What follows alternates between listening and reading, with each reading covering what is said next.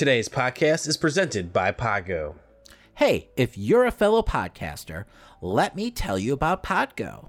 Podgo is the easiest way for you to monetize your podcast. That's right. They're providing podcasters with a flat rate for ad space, so you always know how much you get when you include an ad from Podgo. Apply today and become a member and immediately be connected with advertisers that fit your audience. That's podgo.co at podgo.co. And let them know the nerds sent you by adding our podcast, The Amazing Nerd Show, in the How Did You Hear About Podgo section of the application. Once again, that's podgo.co at podgo.co. Nerds, it's time to suit up and nerd up. Launching badass rockabilly track. Now locating evil symbiotes in the vicinity. Time to save the world with some wrestling, video games, movies, horror, and more. Launching ANS in 3, 2, 1. Welcome to the Amazing Nerd Show. Hey, this is Christian. Hey, this is Damon. And this is The Amazing Nerd Show. So, man, my daughter has had, like, this bad case of Pokemon fever recently. I mean, at least for the last couple of months. I know I've probably talked about it on the show here and there, but, like, apparently it's not as bad as some, like, grown-ass adults out there who've just lost their freaking minds. Like, have you seen this insanity on the news lately? No, what's going on? So, like, Target and Walmart have actually been forced to pull the cards off the shelves because these dumb motherfuckers just don't know how to act. Like, I've talked about before, like, on the show, how, like, everything hobby-related or, like, you know, collector-related has just gone through the roof, like, you know, during the pandemic. Well, I guess now, like, scalpers, like the scum of the earth, if you're, you know, a collector like me, has set their eyes on Ash and Friends, especially, like, with, like, the 25th anniversary happening this year and everything. So, like, there are stories of people stalking and harassing vendors who, like, stock the shelves in these stores.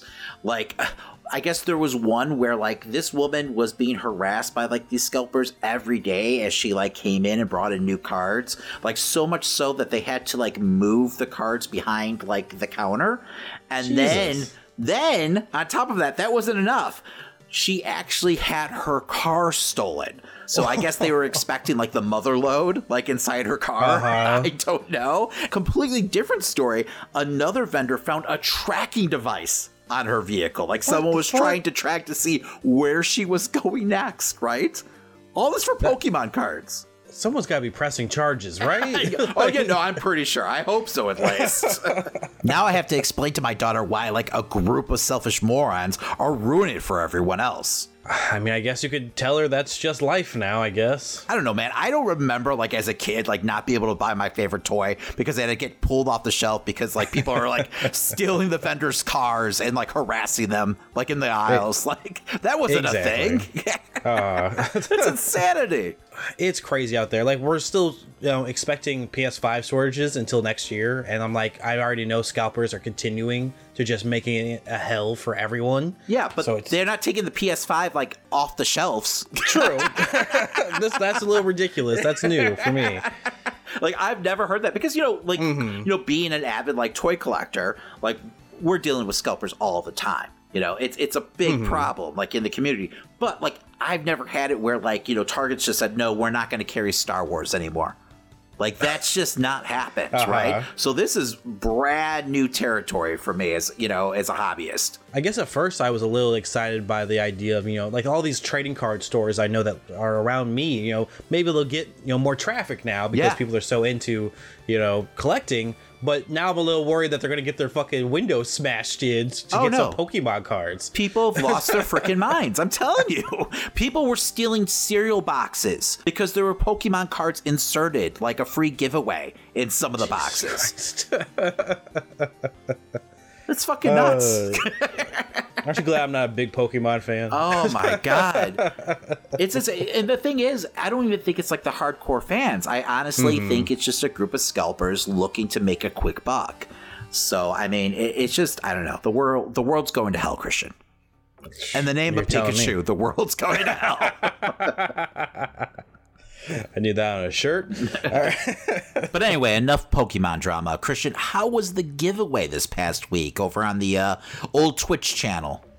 Well, we had a fun time getting some new subscribers, getting some new followers in general.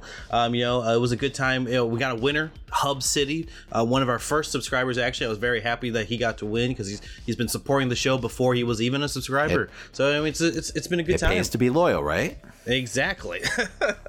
Make sure that you check out the Amazing Nerd Show on Twitch. Make sure that you're subscribed because I guarantee that won't be the last subscriber giveaway that I do in general. So that's there'll be more gaming opportunities in the future. And hey, you can subscribe for free using your Amazon Prime account. So, I mean, great opportunity right there. Yeah. Amazon Prime. Not using it on anyone else, use it for me. It's that easy. I mean, Christian is busting his ass over there, putting out like entertaining content, like 3 times a week, right? 4 times. 4 times a week while he could be working on the fucking podcast. But that's neither here nor there. But, definitely go ahead and subscribe. I mean, it is going to be worth your while. Absolutely. I've been adding new things on the stream, new things for chat, new things for subscribers. So definitely check out the actual stream on Twitch. And I actually just finished Resident Evil today, so later on in the show, I'll be giving my full grade and review for it. All right, but before we move on, make sure to subscribe to us on your favorite podcast platform. And while you're at it, give us a 5-star review and DM us a screenshot. Not only will we read it on the show, but we'll send you some amazing Nerd Show swag. Let's get into the news. Every week, we collect the biggest headlines and rumors of nerdom. We're not mild-mannered reporters. We're mere podcasters with opinions. All right, first up, we got some casting news for the Knives Out sequel. That's right, Christian. This past week, we got a slew of casting announcements from the newly acquired Netflix sequel.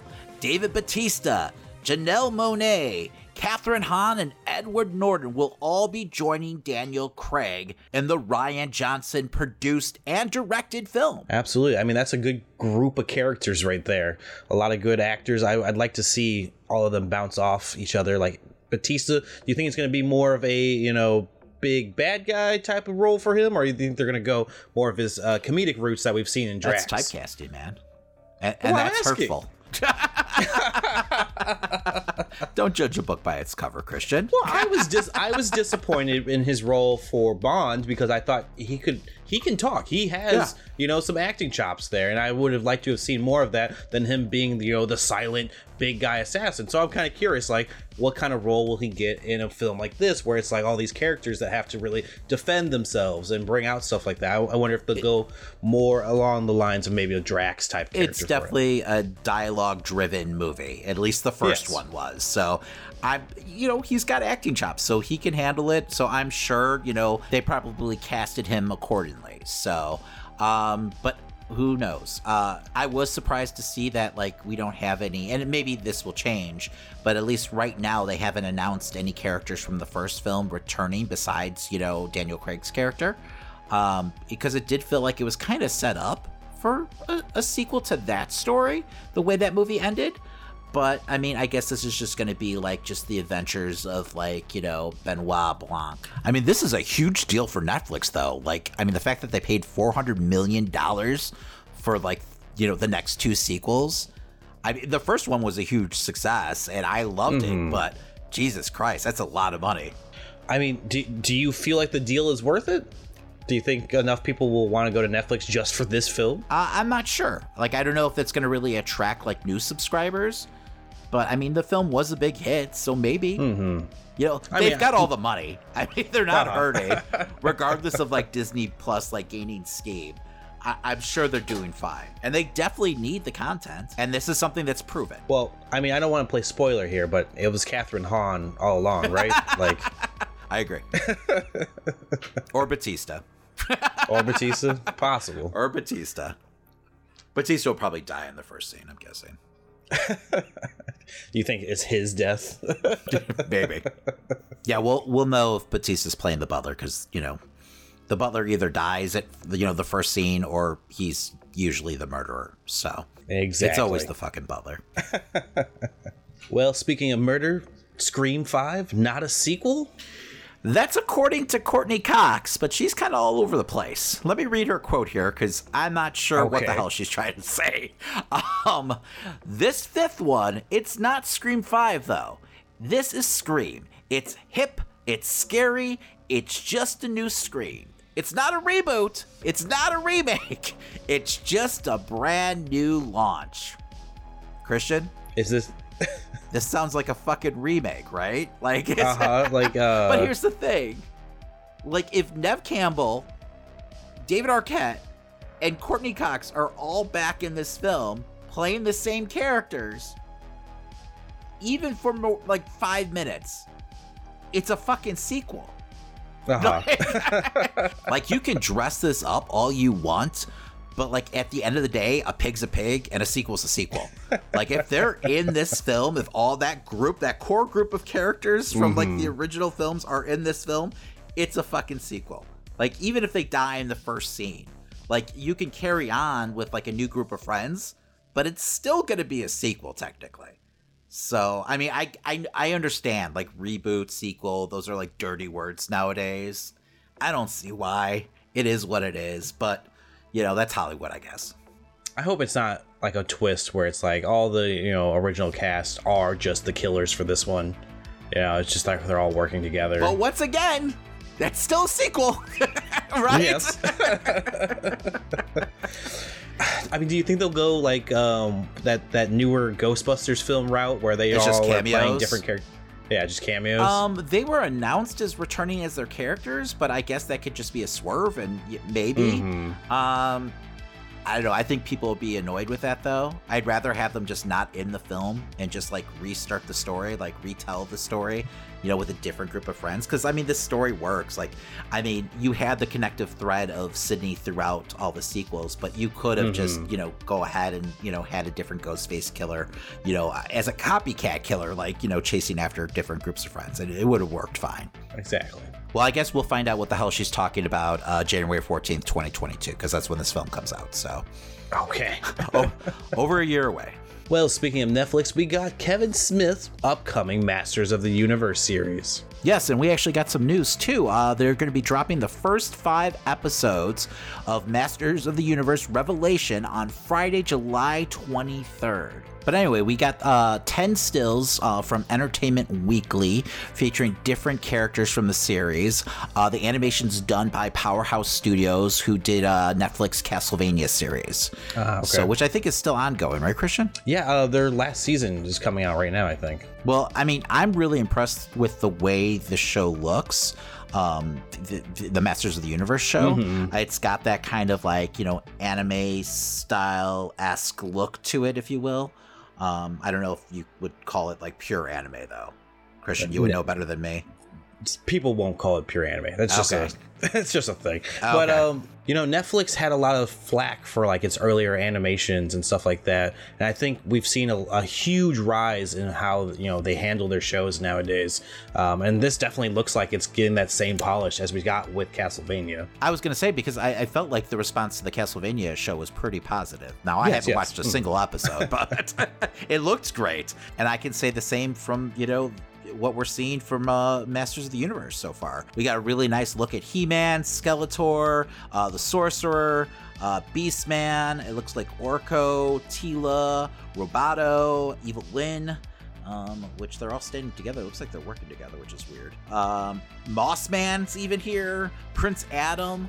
So pretty fucking badass looking. I was impressed. But anyway, we posted the pictures over on our Instagram account and our Facebook account. That's at Amazing Nerd Show. So go ahead and check those out. Kevin Smith recently was quoted on the series. This is a continuation of that original story. We're playing with the original mythology and the characters and revisiting and digging deeper into some of their unresolved storylines. Visually, we also made a conscious decision to lean into the Masters of the Universe line of toys for inspirations as well. Well, it definitely shows here. I don't know what unresolved storylines he's talking about, honestly, but it is what it is. While I did love, like, you know, the original series and the toy line when I was like a young child, revisiting it definitely doesn't like age well. So I I probably would have been okay with them like just staying true to the spirit of the original series, but like, you know, telling maybe a little more mature story. It does sound like they're going that route. Like, I wouldn't worry too much about betraying any like continuity or anything. Like, I recently watched the Christmas special, and yeah, that's definitely forgettable. It's hilarious, but definitely forgettable storyline wise. I mean, I think this is the time if you want to start like a whole new story for Masters of the Universe. I don't think anyone's going to be bothered. Yeah, as long as you take the source material seriously and, you know, you stay true to like the original like character design. Like, I'm still collecting the toys. If you follow us on Instagram, you probably see it weekly. You know, Mattel's doing a Masters of the Universe Origins series where they're like paying homage to like the original toy line, and they look just fantastic. Also, this series has like a star-studded like cast. Mark Hamill's gonna be playing Skeletor. Lena Headey is gonna be Evelyn. Chris Wood will be playing Prince Adam / He-Man. Buffy herself, Sarah Michelle Gellar, is gonna be playing Teela. Liam Cunningham will be Man-at-Arms. Stephen Root will be Cringer. Henry Rollins will be Triclops. Alicia Silverstone will be Queen Marlena. And Jason Mewes will be Stakor. Okay. That feels like extremely fitting. But yeah, no. So I'm excited for this. July 23rd can't get here soon enough. Man, and so that really does it for news. It was a really slow week. That's right, but we did get a couple trailers this week. How could I possibly forget? First up, we're talking Venom. Let there be carnage. I've been thinking about you, Eddie.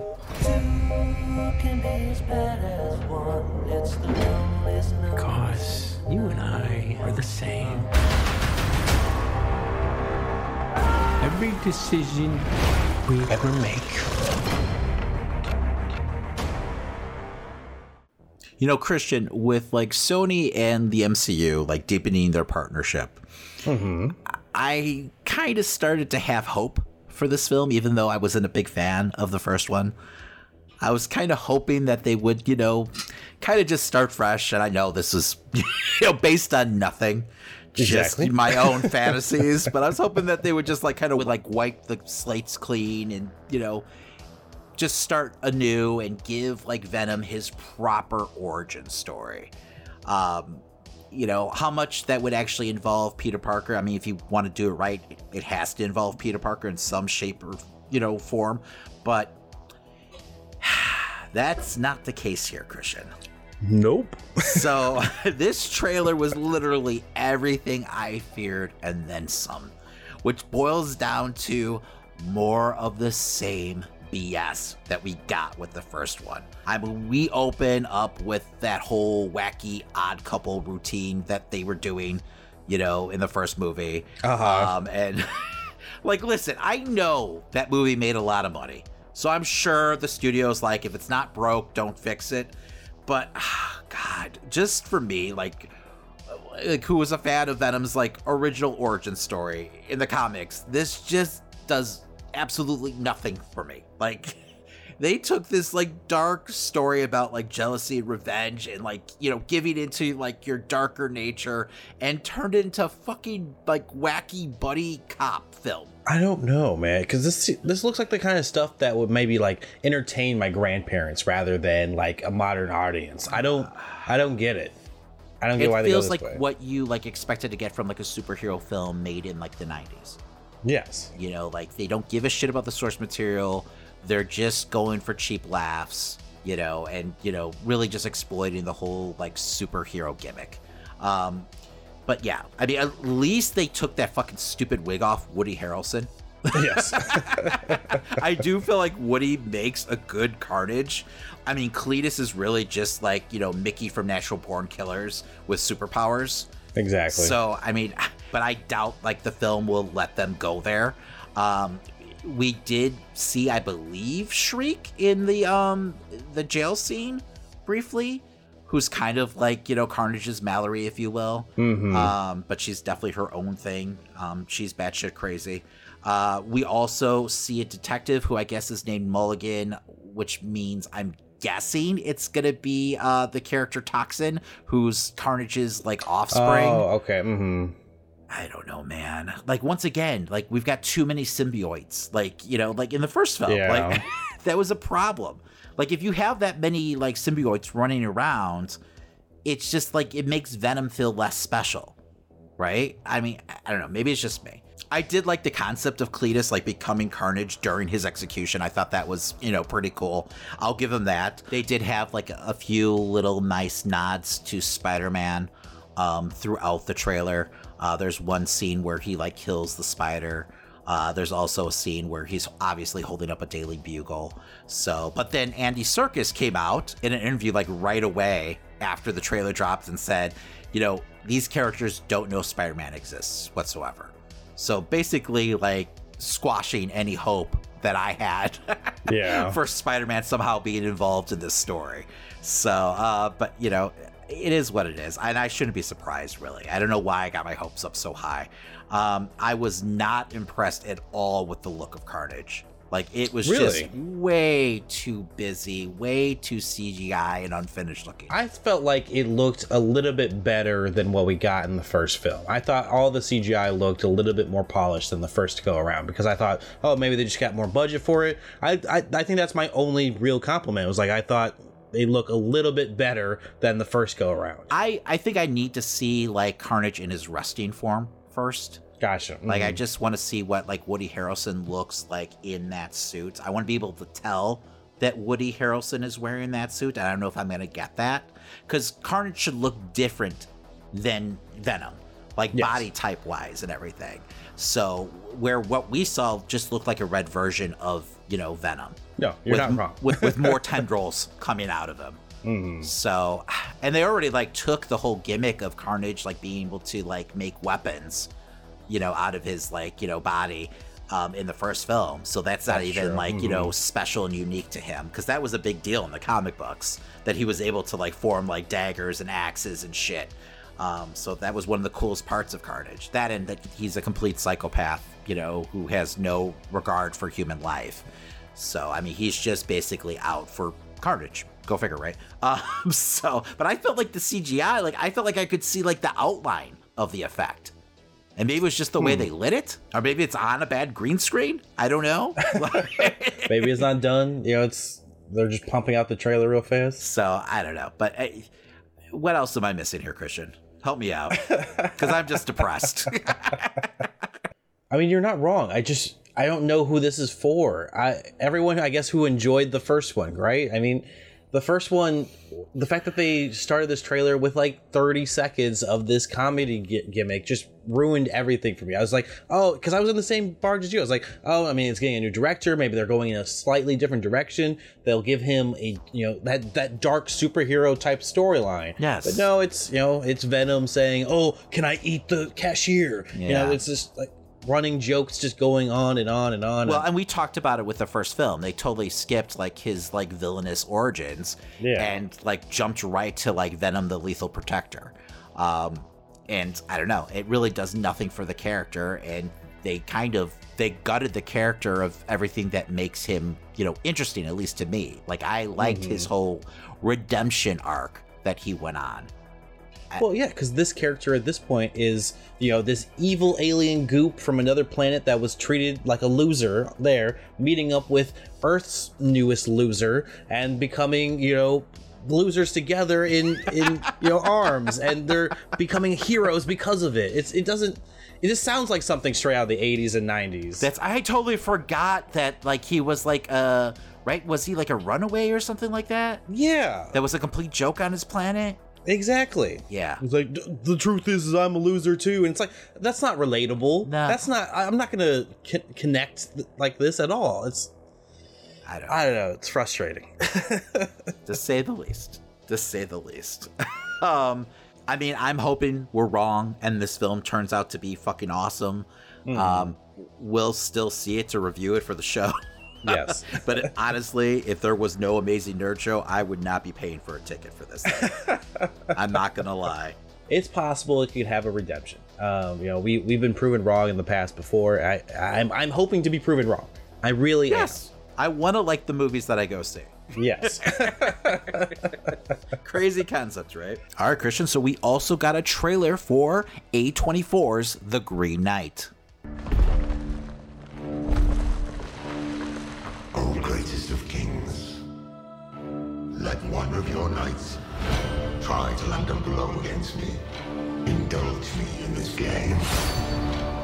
I will meet thee.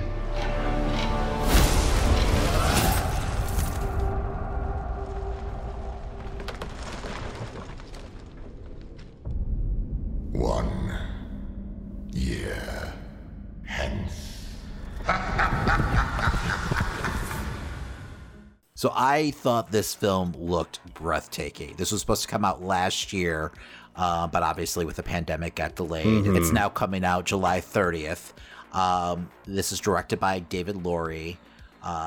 He did the film A Ghost Story, I believe. The cinematography alone on this film, like in this trailer, looks like it's like worth the price of admission. So I guess we're starting off with King Arthur's nephew. He's like accepting a challenge from the Green Knight, or stepping up to a challenge from the Green Knight, who's this weird looking giant creature with a fucking axe. He cuts off his head, and then the Green Knight laughs and says, "I'll be back in a year." So I'm guessing that spells impending doom. So this had a real like dream-like feel to it, though. Just by the way that the trailer was cut, and the music, and I mean there's fucking giants roaming around. Just a real like horror fantasy type vibe.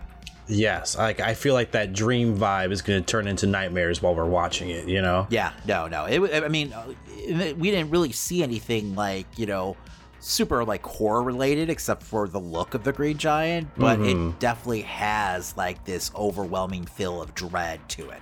Yeah, it's just pure dark fantasy style. I love the cinematography throughout this trailer. Yeah, I mean, besides that, story-wise, we don't really know much. I'm guessing it's just him like having to like deal with the anxiety of having to wait, a full year to face off against the Green Giant again, and what that means. The preparation of the unknown, Exactly. So over the past couple of years, like A24 has put out some of my favorite films. So on that pedigree alone, I'm looking forward to this.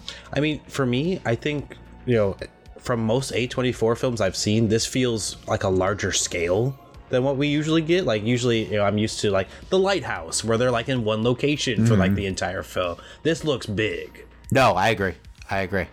Yeah, they definitely put some money into this. So, yes. Yeah, based on this trailer alone, like this has definitely moved up my list of like most anticipated films of the year. No, absolutely. So, but yeah, this comes out once again July 30th, and I'm looking forward to it. Absolutely. Give me some Dark Souls battle axe action. So, Christian, you watched a brand new Netflix series this week. That's right, Damon. I checked out Jupiter's Legacy. Warning, spoiler alert. Spoilers for Jupiter's Legacy ahead. You have been warned. And now, our feature presentation.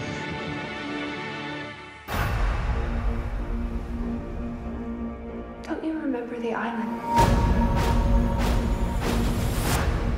And what we had to do to earn these powers? 90 years. 90 years, and what do we have to show for it? We've made a difference, Shell. The first generation of superheroes has kept the world safe for nearly a century. Now their children must live up to their legacy in an epic drama that spans decades and navigates the dynamics of family, power, and loyalty. Based on the Image comic book by Mark Miller, created by Stephen S. D. Knight, and starring Josh Duhamel. So this year has already been like chock full of great hero shows, like Invincible and WandaVision, that take kind of a less conventional like approach to the hero genre. Jupiter's Legacy already has, a lot to contend with, and I had some kind of high expectations for a show with this kind of style that mimics others like The Boys. And while Jupiter's Legacy may not be a bad show, it does not do enough to stand out in this already crowded genre. In the show, we are introduced to the Samson family, which consists of like 4 heroes, well, 3 heroes, and 1 who quits. Utopian, the head of the family and kind of the Superman figure of this world, has a simple code about not killing at all costs, and he bears his ideals down hard on his family. While his son tries to, kind of follow in his footsteps, his daughter chooses not to at all. The show takes a deep dive into the kind of like psyche of Utopian as he, follows this code without exception, with even like his fellow heroes dying at the hands of criminals because he won't allow any hero to kill, even for the greater good, which, kind of causes society as a whole to begin to turn on him and his way of thinking. The other half of the show kind of deals with Utopian and the rest of the members of the Union getting their superpowers to begin with in their like origin story, which all kind of takes place during the start of the Great Depression. In this story, we see Samson giving it all up and following what seems like a fever dream induced vision and attempting to have his friends follow him to a mysterious island. Both halves of the show have some pretty compelling and interesting moments as they were both well written and follow that classic Netflix style that keeps you binging a show for hours. Where the show kind of struggles for me is its performances. The younger casts during the present day timeline are all kind of forgettable and are often wooden in their delivery. I found myself, so much more interested throughout the show in the origin story because their kids in the present timeline are all just kind of boring. For me, it's like one of those rare times where it's not just like, I'm not going to just blame the writing. Because, the other half of the cast, it's dancing back and forth between the present and the past, really shows off these great characters and really give off really good performances. The show's effects are also a little rough here and there. At times it felt like discount versions of the Arrow/Flash verse, whatever they call it nowadays, on the CW. The show also really went for that kind of like Snyder slow-mo in all their fights, which I'm not a big fan of. But at the end of the day, the story still did enough to hook my interest each episode. And by the end, gave me a twist that made me say, sure, I would watch a second season of that. All right, Christian, what grade would you give the first season of Jupiter's Legacy? So for my grade, I'm going to give this a C+. There are good things about this show, but I've seen other shows that do all of this a lot better.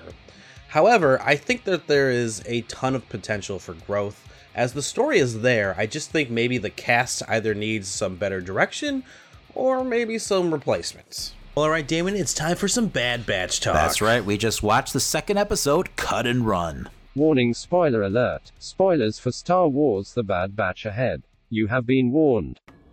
He must mean the inhibitor chip. The what? Inhibitor chips. The Kaminoans implanted them in the clones to modify their behavior. Tech. You said the regs were programmed, but you never mentioned the chip.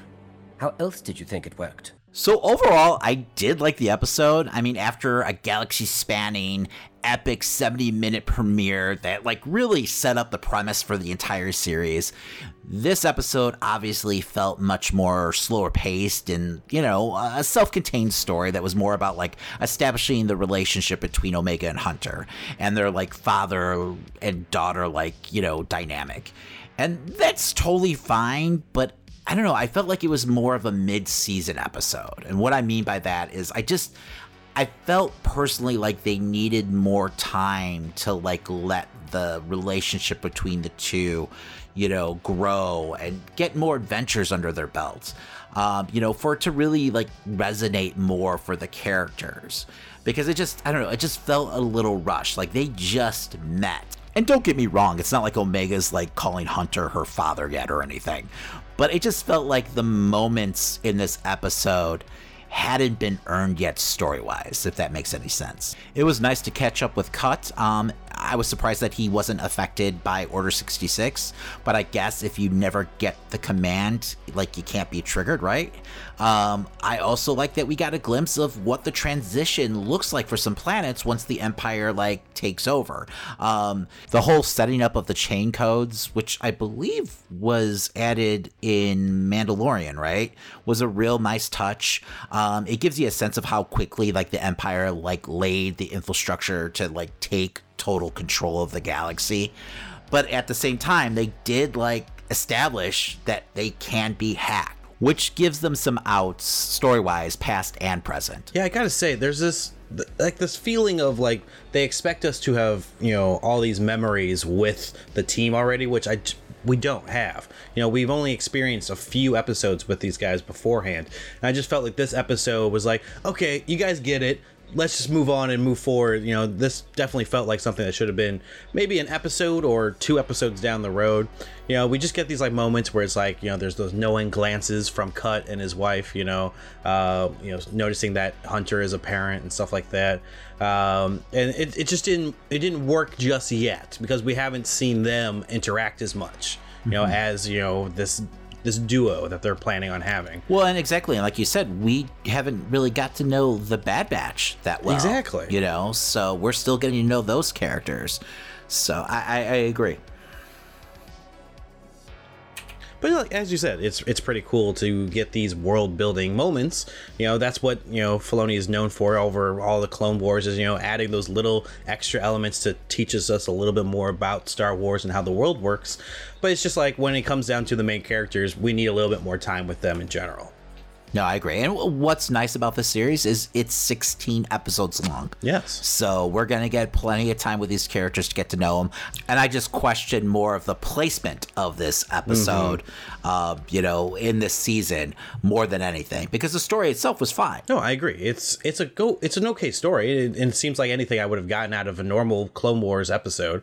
It's just too soon. A little too soon. I did like how they like played up how Omega, you know, is really a fish out of water here. Like how she spent her entire life on Kamino, and now like even like dirt excites her. So it'll be fun to kind of, you know, see like the galaxy through her eyes and everything. You know, but like I don't want them to harp on it too much too, because I feel like that will get old fast. But yeah, no one ever played catch with her on Kamino, not once. This is a military operation, and you think that they're gonna have time to play fucking catch with Omega? She didn't even know what fucking catch was. One guy, not one person was just like, hey, I got some downtime, you know, I'm in the rec room. You want to play some catch? It should be like, what the fuck is catch, asshole? And then he would have taught her about catch, and it would have been a moment. Fight for the fucking Republic.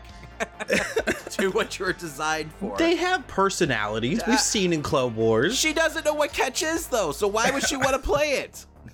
I'm just saying. Anyway, Christian.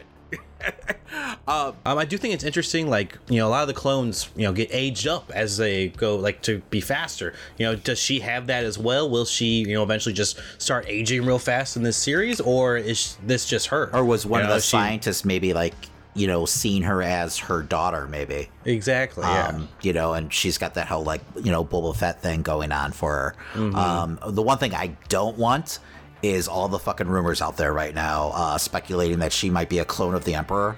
I swear to fucking God, man. Like, if they, like, I don't know, revisit all that clone shit that they did in, like, Rise of Skywalker. And I know it's part of, like, you know, the Star Wars legacy and everything with, you know, all the clones of the Emperor. But I don't know. I've got a bad taste in my mouth. So if that's revealed, it's going to be a hard pass from me. You know, that could be Rey's grandmother. Oh God, Christian. Dear Lord, no. But that would be incest, because it was a clone of her father was the clone of the Emperor.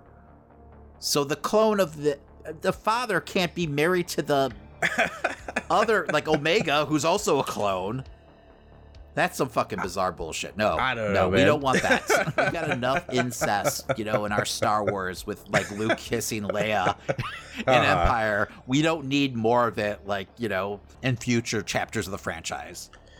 I hear you. I'm just saying they like to fill in the gaps in general of what's going on. And if this is a clone of the Emperor, I wouldn't be surprised. I'll leave it at that. I don't think it's going to be an incest situation. Okay. I was going to say, like, she doesn't need to be fucking Rey's grandmother. No. I just don't know. I mean, maybe they'll win me over, you know, if that ends up being, you know, a plot in this, like, you know, story. But I hope not. Jesus, I hope not. You're not going to pop if she, like, starts using Sith lightning out of nowhere at the end? She could be maybe a clone of another Jedi. But I do feel like they left that open-ended last episode, mentioning that she was a clone, but they didn't say a clone of who. And I feel like it's going to be something where like Tech just randomly mentions like, oh, I didn't say she was a clone of like Django. I feel like it's going to be that situation because he did say that he examined her DNA. Okay, yeah. So, I mean, he has some idea whether or not she's, if she's related to them. Well, now you got me thinking of like Star Killer, or maybe even like, what if, she's a clone of Anakin? Like, and that's just one of the, because that's exactly the type of shit Palpatine would do. Absolutely. Just in case things go wrong. Mm-hmm. Like they almost did on Mustafar. Yeah. It'd be the smart move. But we know that's just going to end horribly for everyone. So, I don't know.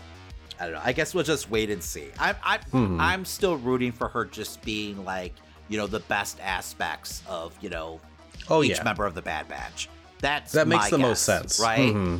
And you would think like Kathleen Kennedy and company would have learned from all the, drama and mistakes that they made with, Rey and like the whole, like, who's the...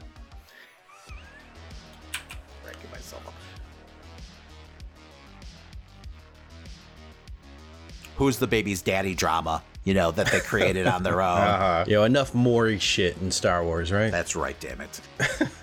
I'm kind of curious, the defected clones still have an inhibitor chip in them. They just don't, it doesn't activate as much with them. Like that, they've explained that. I wonder if she has one as well, and to what degree is she resistant to it? I'm guessing if they made her on the side, underneath, Palpatine's nose, that she doesn't have that chip.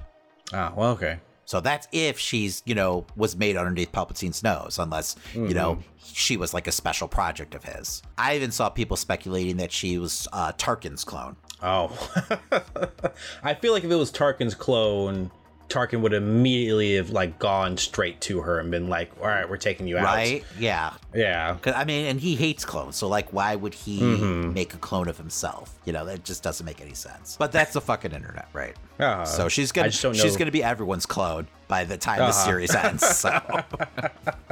Speculation Nation. Right. But anyway, I refuse to do this again with, Star Wars. I'm not dealing with all the speculation. I know that's what they want me to do, but it is what it is. I'm just going to wait until they can give me like a concrete answer.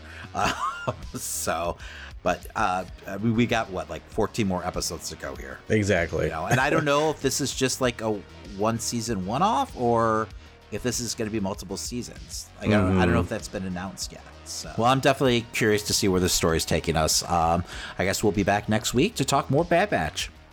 Yep, and speculate some more. Fuck you. Well, all right, Damon, you watched a film this week. That's right. I watched a movie that just debuted over on Shudder called Fried Berry. Warning, spoiler alert. Spoilers for Fried Berry ahead. You have been warned. You know what I like about you, Barry? You don't say much. But you're a good listener. You're absolutely fucking right. You're not the father. You're a useless piece of shit. So what are you doing here, man? How did they catch you? Yeah! You did something bad. Kill someone. Aliens take over the body of a drug addict and take it for a joyride through Cape Town. This was written and directed by Ryan Kruger and starring Gary Green. So this past weekend, I was looking for something to watch over on Shudder, and I came across Fried Berry, which just debuted on the streaming service. Now, over the past year or so, I heard the buzz about the film coming from like the festival circuit, but I had no idea whatsoever what to expect. And holy shit, I was not prepared for this bizarre hypnotic fever dream that was more of an experience than a film. The director Ryan Kruger took conventional filmmaking and kicked it square in the balls, and I found it absolutely exhilarating. Barry is a drug addict who values finding his next fix over his own family. While in the middle of getting high, Barry's abducted and possessed by aliens, because, that happens. What ensues next is an alien using Barry as a vehicle for a 2-day odyssey down a rabbit hole of debauchery in a place called Cape Town. This film feels like Trauma meets Under the Skin with a little like E.T. thrown in for good measure. There's very little dialogue and an incredibly simple story going on here, yet at the same time, like Fried Barry feels indescribable. We follow Barry from one batshit crazy scenario to the next. I mean, prostitutes, pimps, psychopaths, junkies. Cape Town feels like a living, breathing cesspool. Director Ryan Coogler assaults your senses, making you feel like you need to take a shower after many of Barry's adventures. But this isn't your typical, like, grindhouse fare. Coogler's able to set this film apart from the pack with mesmerizing visuals, making you feel like you're experiencing this story firsthand through Barry's unblinking eyes, played by Gary Green in a manic performance. You slowly sink into this drug-induced insanity as the film's score pulsates and pushes you deeper, drowning you in the chaos, and you don't come up for air till the end. I love that Coogler's sense of style shined through the grime of this film, and what I mean by that, it doesn't really like allow you to take your eyes off the screen, like even during like the harder to watch scenes. The film also has a great sense of humor that comes out of nowhere at times. It's that kind of offbeat humor that makes it feel unpredictable and just, I don't know, works on a different level. Could the film use a little bit more story? Maybe, but the fact that Fried Barry feels like one of the more memorable films I've seen in a while should be applauded and celebrated. Like, I guarantee you that I'll forget more than half the films I see this year, but not Fried Barry. It's an over-the-top ridiculous film that will make a dent in your psyche whether you like it or not, and not many films can say that. Well, alright, Damon, what grade would you give this film? So I'm going to give Fried Barry a B+. This movie is not for everyone, but that's okay. But if you're a fan of genre films and are in the mood for something different, this is an absolute must-watch. Check out Fried Barry playing over on Shudder now. Well, now it's time for Christian's Corner.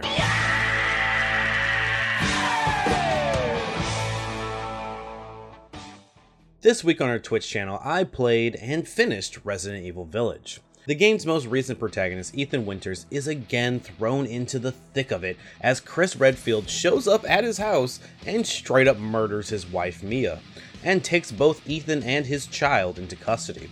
However, the ride to wherever safe zone that they were trying to get to is kind of interrupted by a mysterious force, and boom, Ethan finds himself smack dab in the middle of a monster-infested village, and quickly goes on the hunt for his daughter. Enter our bad guys, the four lords of the village, Vampire Lady Demetresque, Donna the Dollmaker, Fishman Moreau, and X-Men villain Heisenberg, and their crazy mama, Mother Miranda, who supposedly has plans for Ethan's daughter Rose. Each lord has their own section of the game, and while you can't do them out of order, each comes with unique challenges, and some are definitely more frightening than others. And of course, it all culminates in a big battle with Mother Miranda. Overall, the story is fun and actually had me really get into Ethan as a character, as he now dealt with this hellhole of a village as a man who's already seen some shit. While the connections to the franchise could have been, peppered in a little more, I still felt that the story did an adequate job of explaining where this entry fits into the grand scheme of the Resident Evil franchise. What disappointed me about the game was the level of ease and horror I felt throughout. Only one lord actually really scared me, while the others were just kind of fun characters to fight. I also found myself wishing the game was a little harder, however I did play on normal for my first run. Each encounter in this game felt like it could have been just a tad bit longer, with a little bit more challenges. But that's still not to say that I didn't have fun in all my interactions with the main bosses of the game. And a lot of my complaints I've noticed while playing the game kind of were similar to Resident Evil 7, as that game also felt a little bit shorter than it should have been. However, 7 had this very excellent amount of horror in it, where 8 takes a more action-packed approach. My final thoughts in the end are that you'll have a fun time with this game, but I don't imagine it having, the kind of lifespan that Resident Evil 7 had, or other horror games that are out right now. And with that, I'm going to say my final grade for this is going to be a B-. But if you missed my playthrough, you can catch the replay right now on our Twitch channel. Otherwise, you can check out what else I'm playing, which, like this weekend, I started the Mass Effect Legendary Edition, which will be a long voyage. So you'll be able to check that out each weekend. We also continued on with the Witcher 3 expansions. So make sure that you're following us on Twitch and subscribe for free with your Amazon Prime account. Now, on to wrestling. I'm just the messenger. Okay, I think you're going to stand over top of us, okay, I'll stand below you. Good God. I have been told that May 30th at Double or Nothing, there will be a world title match. And it will be double for you because it will be 3 men in the ring, and you will have to face both men in a 3-way match at Double or Nothing on May 30th. What gives you the right to say that? I was told by... All right, Christian, this past Wednesday, AEW followed up Blood and Guts with a pretty stacked Dynamite. We started off the night with the IWGP United States Championship match between Jon Moxley and Nagata. Yes, what an epic way to start the show. Very respectful match between the two of them. I mean, they were hard hitting. They went at it. Nagata still fucking got it. Yeah, right. Absolutely. I can't believe it's been like 23 years since he's been on American TV. Yeah, that was crazy since he's been on TNT. Yeah, because I remember him facing off against Ultimo Dragon back in the Nitro days. So managed by Sonny Ono. So I was like, holy shit, that was 20 some years ago. Made me feel old. But a hard hitting match. Moxley came out to Wild Things, which was a real nice touch. Except when they got to the flute solo, that was kind of awkward. You could tell that they were trying to cut it too, like right there. It's like, we don't know how we feel about this. They need to do a slow fade or something there, but it is what it is. I'm sure the crowd's going to be singing along in a matter of time, with that song. So I love that Tony Khan is willing to dig into his pockets, and, spend some money on these, intro songs because they fucking matter, man. Enough of this generic library music bullshit. Yes. I mean, it's bringing me back to my early WWE games days where I'd be putting like random songs with different wrestlers and stuff like that. Yeah, no, right. All the music nowadays reminds me of like the video games where you'd have the generic, music for like the build a character. So I don't know, man, but I'm glad that now we're finally getting, some like decent music now for entrances. But anyway, this was a great match, hard hitting. You could tell this was a match that Moxley really wanted. Storyline wise, he called them out like during the New Japan show. It was kind of random because it was like, why Nagata? But I mean, this makes all the sense of the world just because, the level of respect that Moxley has for him as a worker. So, and he showed it at the end of this match. He put him away with the paradigm shift or the Death Rider, as they call it in Japan.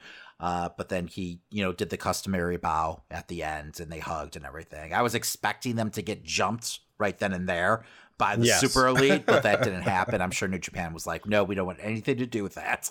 So, but yeah, no, great match. So up next, we had an AEW World Tag Team Championship match between SCU versus the Young Bucks. And if SCU loses, they have to split up forever. That's right, and they will be. But I mean, this match kind of like gave Blood and Guts a run for its money blood-wise. I mean, Jesus Christ. I'm pretty sure Christopher Daniels spilled half of his fucking blood during this match. Pretty sure he died. Like, he's probably still bleeding somewhere right now. It was pretty gnarly. I dug it, though. It added a lot to the storyline. I don't think he meant to fucking gig himself that deep. I can't imagine, being able to pull that off. Because he was literally dripping with blood. Like, when he hit the, the post, and I mean, must have done the, the honors. Like, there was a spray of fucking blood on the mat. Like, it was pretty fucking gross. I loved it though. And it seemed like they were giving him time on the outside of the ring. Cause at one point it looked like Nick went out there, to like almost check on him or like, work another sequence with him. And then like he stopped, is like, no, you're injured. And then like walked back. And I was like, oh, well, maybe the doctor's like trying to like stitch him up quickly, or whatever. But no, he came back in the ring. He looked a little cleaner, but then he was spraying blood again. Like he was, it was all over the place too. It was on fucking Matt and Nick. I mean, I don't know. I loved it though. Oh, the pool at the end though, was the money shot. It was crazy. I mean, and Matt like had it all over his face, all over his chest. Holy shit, man. But Frankie Kazarian, man, he's going to be great in singles competition. Like just seeing him work in this match, it's just he is so talented. Oh yeah, no, Frankie's fucking awesome. I mean, he was fantastic over in Impact. Oh no, man. I mean, Frankie's awesome. I mean, he's been in a tag team so long. I think people forget what a great single competitor he is. I mean, he had a great match against Christian a couple weeks back. You know, he was fantastic on TNA back in the day. I mean, he's going to have a great run, I think. So, and I think he's going to work nicely with like the younger talent and everything, you know, and really, you know, but I did think this was like the perfect, like, you know, match for SCU to go out on. You know, like I said, both teams have such great chemistry together. You know, there was actually at points like where I believed that SCU was going to actually pull this off. So, and like coming into this match, I thought there was no way in hell, you know, SCU was walking away with the fucking titles. I love that they did the whole fucking the whole like Shawn Michaels Ric Flair retired match like parody. That was a real nice touch. And I think Matt even said he was going to do that, you know, before the match. So he kind of called the shot. Nick is great as a heel though, like a real heel. You know, because we, you know, for years in New Japan at the end, they were kind of tweeners regardless. You know, they're cocky, they're loudmouths, but you know, they would still play to the fucking crowd. But now, like, you know, there's just this vicious streak in them, and you really see it in Nick. So I'm really enjoying them as a heel, even though I didn't like the journey to get them to, like, you know, being heels. Like, I'm loving them now as heels. No, I absolutely agree. Everything from the entrance to how they're acting in the ring, you know, the blood stain on his shoe, and getting pissed off about it. I thought that was great. It was tons of great moments because of that. Those have to be fakes, by the way. There's no way. Oh, there's no way. They're out there wrestling in $1,000 shoes. Or 5,000 as they corrected themselves later. That's insane. But no, great match. I do wish they would have given Daniels and Kazarian, like, I do wish they would have given Daniels and Frankie, like, a bigger moment at the end. You know, because they kind of cut away really fast. I was like, they deserved a bigger moment there. I'm sure they probably recorded because I think they went to commercial soon after. So I'm sure they probably recorded something, and I'm sure they'll put it on the YouTube channel. But give them at least 2 minutes to like say goodbye at the end there. Yeah, exactly. Because then we got immediately it was very awkward because they weren't set up properly, I think, in the back just yet for it. But you had Moxley and Kingston running in and destroying the Young Bucks' locker room area. And it was just like this very long, like, what's going on in the back? You know, for a moment there while Frankie's trying to have this sad moment in the ring. Do you think maybe they were worried about like Daniels losing so much blood? Maybe they were like, we need to get him medical attention now. Fuck the angle. Let's go. It was a crazy amount of blood. I'm surprised he was able to go as long as he did. Even at that point. With that last move, like at the end, you see his head, and like there's a whole like puddle of blood underneath it, and he just touched that mat. So it was pretty disgusting. But like I said, I loved every second. And the fact that he even worked it, like when he kind of botched the moonsault, and then he was able to like play it off. You know, like he was like, you know, it was because of blood loss. That was a real nice touch. But like you said, you know, they cut to the back quickly. You know, we see Moxley and Kingston destroying the Elite's locker room. And then later on in the show, we see the Young Bucks and, you know, the Good Brothers standing there. And they tease a challenge to Moxley and Kingston. I really thought for a moment, though, that the Bucks were going to, like, have, you know, put the Good Brothers in a match against Kingston and Moxley. Yeah, that would have been a move. I mean, maybe they have time. They have time during the show weeks, I guess, to do that. Because I still feel like that's eventually going to be a match, like the Bucks versus the Good Brothers. Like, you know, because they keep on, like, in interviews while the Good Brothers are standing there, they keep on talking about how they're the greatest tag team in the world. So I'm just waiting for like animosity to start to like show up. So, but by God, they prayed in that room and they destroyed it. We prayed around this table. Sublime. So up next, though, we got the world title eliminator match. I hate that name. I just call it a number one contenders match. But this was between Orange Cassidy and Pac. Which, I mean, you can never go wrong with Orange Cassidy versus Pac. I mean, that was one of my first matches with AEW, and I still love them both to this day. I've seen a lot of people actually complaining lately that Orange Cassidy isn't doing enough of his gimmick, which I think is a little weird. Like, I think he does plenty enough of his, like, comedy thing throughout the show. I think he has to be careful where you don't want to bury the person you're, going against. Like, you can't have them selling the shin kick. Like, no one should ever sell the shin kick. But he'll do it here and there. I think he smartly, like, interweaves it throughout the match. But, like, now we know that he's a serious competitor, so... It's not as big of a surprise, when he does work it. But it's here and there. Like, I'm fine with it. Like, I mean, he's transitioning to, like, a main event level competitor now. Exactly. So, this isn't his final form. You can't harp too much on that gimmick. There's a time and a place for it, like maybe on Dark, but, like, in a big match like this, no. So unfortunately, at some point during this match, Cassidy ends up getting knocked out. I'm guessing it was on the powerbomb because that was just vicious looking. And then you could tell that Pac was trying to, like, give him time to recoup by having him in, like, a side headlock. But I think they realized that, it just wasn't going to happen. So instead, they called an audible. Pac was, facing the crowd. Kenny ran out with the belt while the ref was distracted, nailed Pac, and then they had both men not be able to answer the count of 10. So it was a draw. But I guess originally that's kind of where they're headed.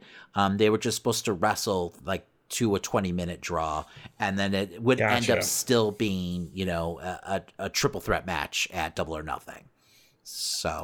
Yeah, because I didn't notice what was going on at that moment, and it seemed like, I mean, they called that audible fast enough, at least, where it made sense. He came in and immediately attacked him. It still worked. We still got the same results. Yeah. I think the match up to that point, though, was still very good. I mean, we got a lot of great moments. I love the moment where he actually rolls underneath him while he's on the top rope. I agree. But yeah, it's unfortunate that it did end that way where he gets knocked out. I hope it's nothing too serious. I hope it's not like a concussion or anything like that. I guarantee it's a concussion, but hopefully he's able to wrestle at Double or Nothing.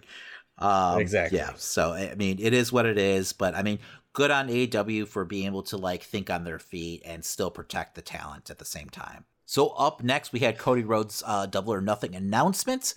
He made an impassioned speech, really channeling his father's spirits, not only, with his promo, but also now in name. He's going to be going by the American Dream at Double or Nothing as he faces off against Anthony Ogogo.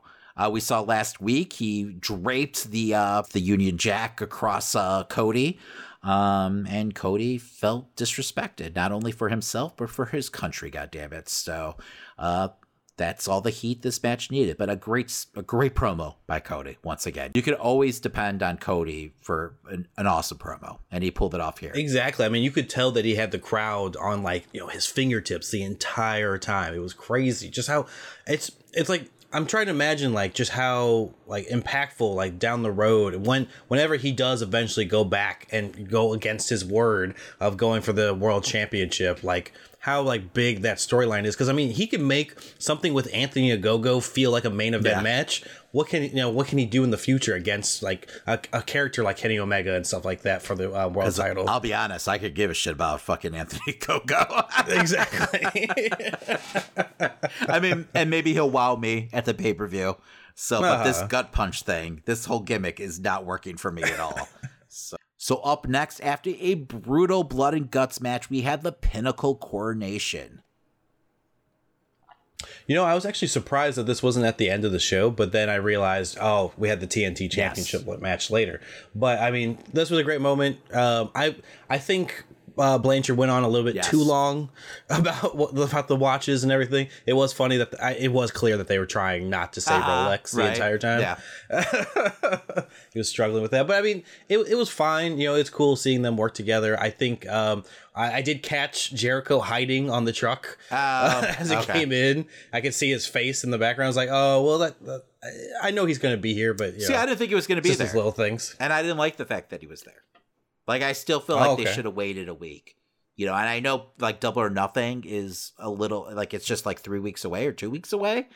But at the same time, like, after falling off a fucking cage, I feel like you need to at least sell it for a week. I mean, it is what it is. I mean, he did have a giant cast on his arm, I guess, but I don't know.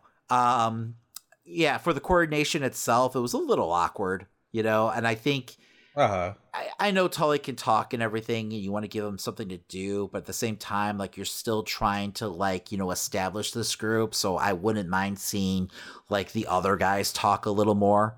Like, give Dax the mic, let Shawn Spears talk a little, you know, but I get it. I would have liked, you know, MJF to get the crown, like, during the coronation, because he walked out with the crowd, so I thought that was a little awkward. But I don't know. Overall, it was a fine, you know, moment. Kind of leaning on, like, some attitude, like, nostalgia with the whole, like, I guess it's supposed to be, like, a champagne truck.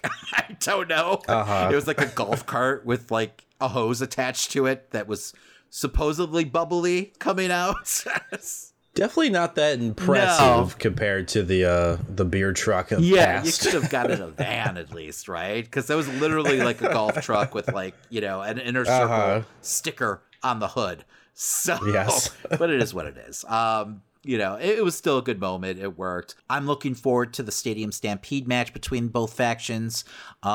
They've got a lot to live up to, though, after the first one. Yes. It's going to be interesting, too, to see how, like, a live crowd handles it, because, you know, before it was an empty arena. So, like, that means the live crowd is going to have to sit there and watch, like, a half-hour, you know, video, basically. So we'll see how they react to it. But I mean, it's a great card all around, so they'll probably be fine waiting, you know, a half hour for this match. Do you think they go live and have it?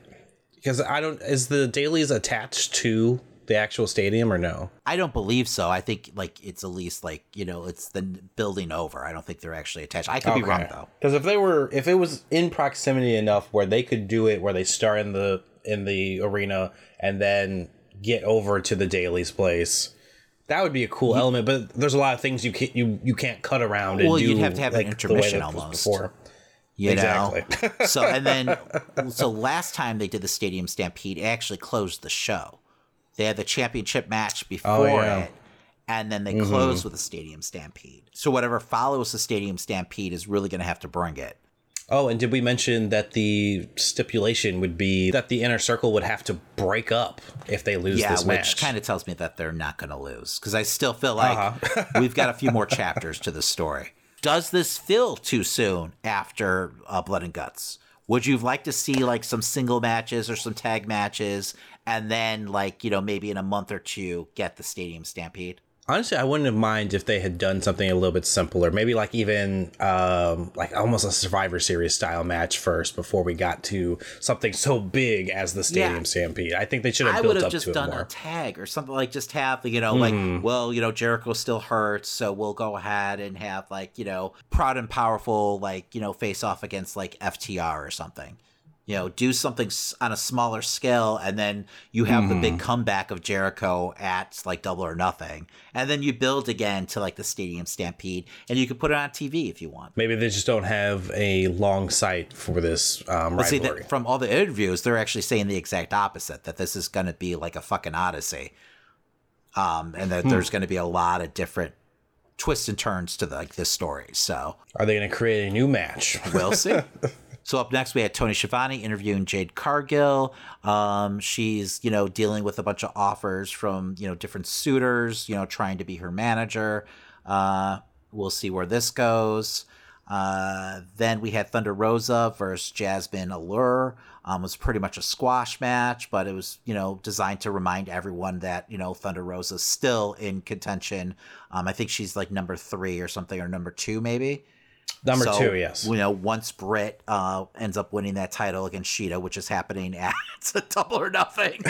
That's my prediction, at least. Thunder Rosa will probably get a title shot right away. And that'll be a huge fucking return match between those two. Britt also cut a promo at some point during the show. I don't remember exactly when, but it was a really good interview with JR, just kind of explaining how she's the face of the division, regardless whether or not she has the title. But, you know, she guaranteed that she's winning that that belt at Double or Nothing. So yes, very, very Scarface approach with I'm the bad guy, you know? Yeah, I liked it.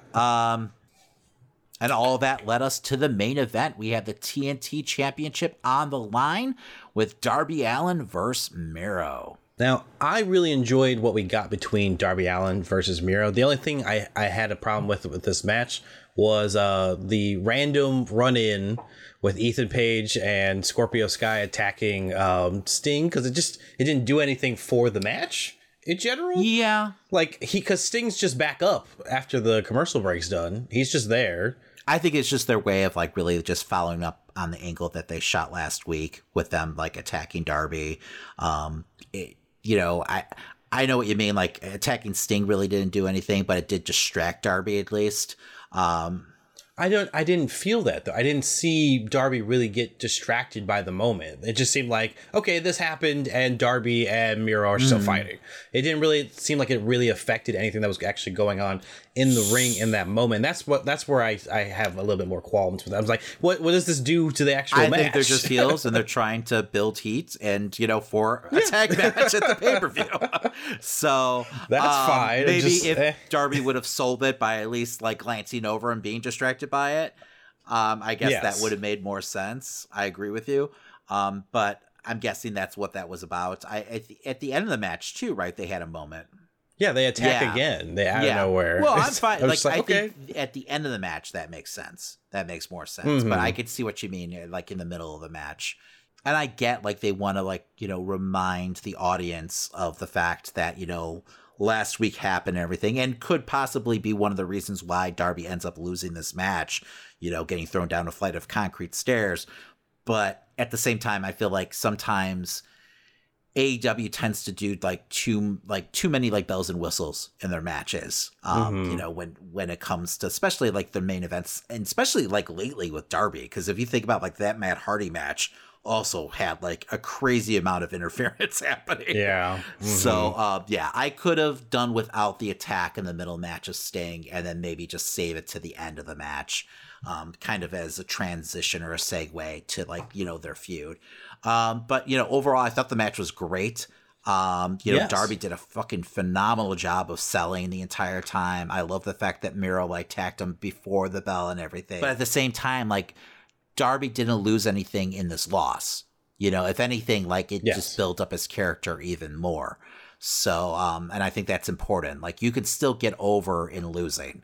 So, and some people forget that sometimes. So, and this is how you do it. I mean, Darby's just so fucking quick too. Like his offense is so crisp. That fucking dive he does outside of the ring where he literally looks like a bullet, like hitting Miro.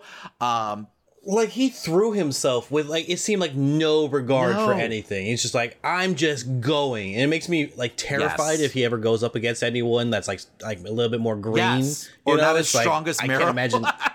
Yeah. But Miro, this is the Miro we wanted from the get-go too. Yes. I'm so happy for him.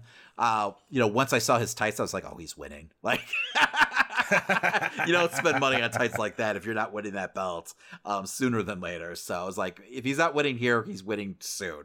So, but yeah, no, I was happy for him. You know, he's finally in his like final form. I feel like this is the Miro that we saw, like, you know, go against John Cena at WrestleMania, you know, although that was like the downfall after that match, it really feels like. But this was the Miro that we had like leading up to that match, at least the monster. And that's what I wanted to see for a long time. Like, I mean, don't get me wrong, like I loved all the Rusev Day shit, but like this whole streamer gimmick that he was doing where he first came in, I mean, it was so underwhelming. It just didn't work. I mean, this was the Miro I was like, you know, imagining in my head when he was a free agent. Like, oh, could you imagine like, you know, having Miro go against Kenny Omega or Hangman, or, you know, Cody? Like, this is what I wanted the entire time. So I feel like he's probably going to hold on the belt for quite a while. No, my sentiments exactly. Like, this is really what I wanted to see out of him, you know, coming. Do you think it's more of like did he have a lot of input on that storyline where he was the streamer? Because I was like, oh, maybe they don't want him to go after the title right away because, you know, it's too obvious, you know, the big star from another company shows up. That might be true, but I'm sure the whole streamer angle was his idea since he's such a big streamer, like in real life. Yes. It just did nothing for me. Like, I didn't understand the character he was going for.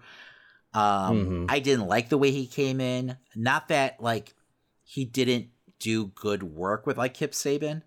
You know, I thought they had decent chemistry together, but at the same time, he wasn't like, you know, must watch. So it felt like a very like mid-card role for him. You know, more typical of the shit that he was doing in WWE at the time when he left.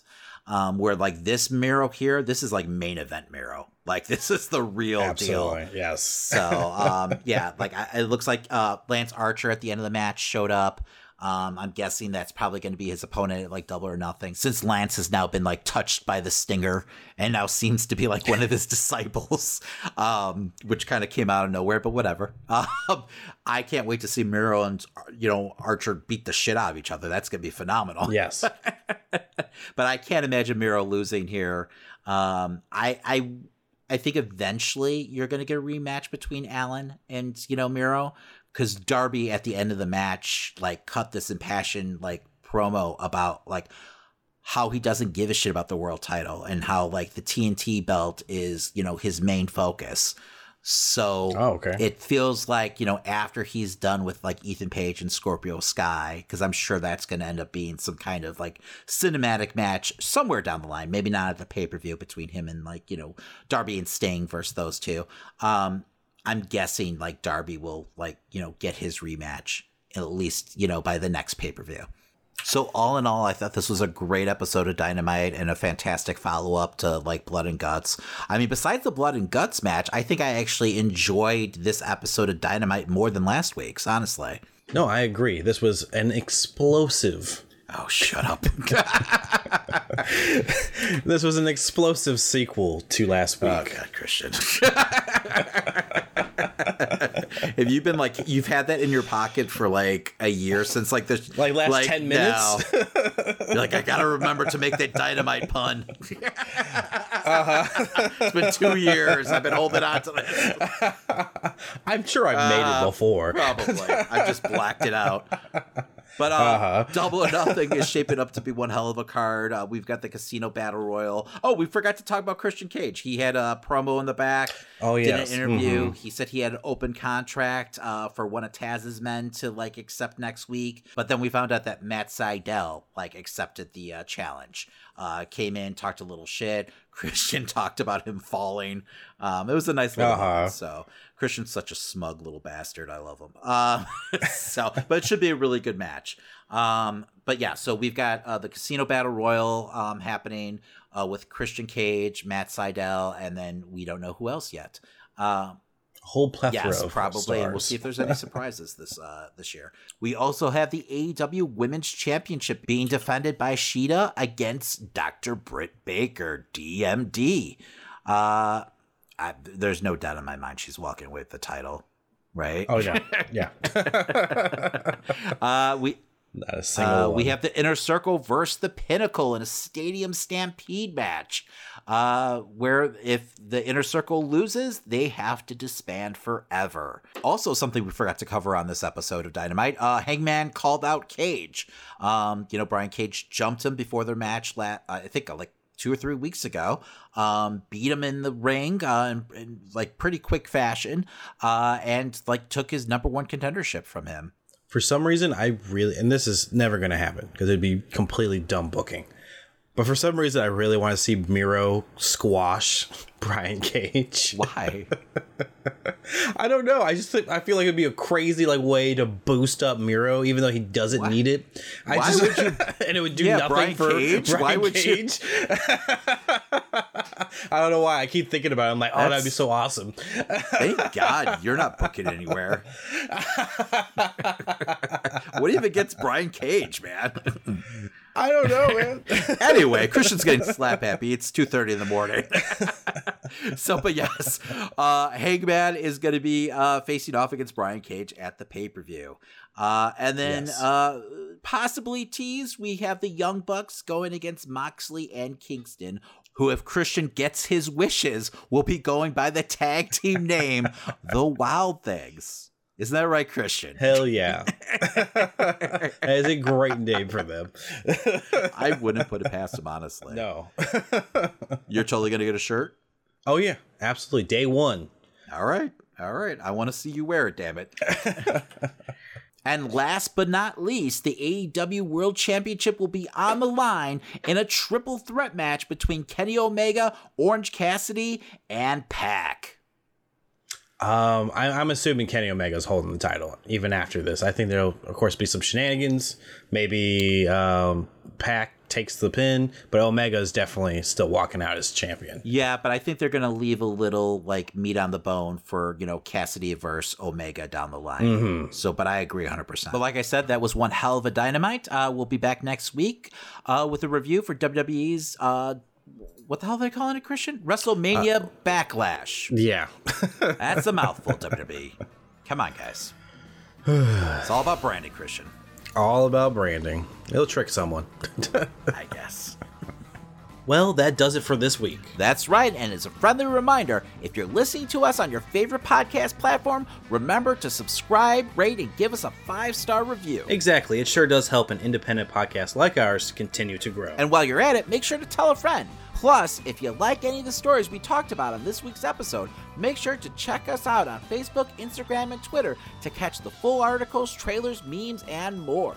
That's right, you can follow us at Amazing Nerd Show on all social media platforms. And hey, if you're looking for extra content, make sure to catch our streams every weekend on Twitch, plus YouTube videos Monday through Friday. Want to support the show further? You can head over to tpublic.com and get yourself some amazing Nerd Show merch. We've got t-shirts, hoodies, stickers, and more. And if you post what you bought and tag us on social media, we'll send you some additional nerd swag if you live in the United States. Well, all right, Damon, what are we talking about next week? Well, Christian, I'm super excited for next week because I'm actually going to be headed back to the theater for the first time in over a year to see Spiral from the Book of Saw. So we'll definitely have a review for next episode. All right, and I'm going to be reviewing Netflix's Love, Death, and Robots Volume 2. My name's Christian. Don't forget about wrestling, Christian. And we're going to WWE Backlash. Come on now. Yeah, sure. You know you're excited. I'm so excited. And Bad Batch. Oh yeah, and more Bad Batch. There we go. It's going to be a giant episode. Huge. As always. But anyway, go ahead. Sign us out, Christian. All right. My name's Christian. And my name's David. And that was The Amazing Nerd Show.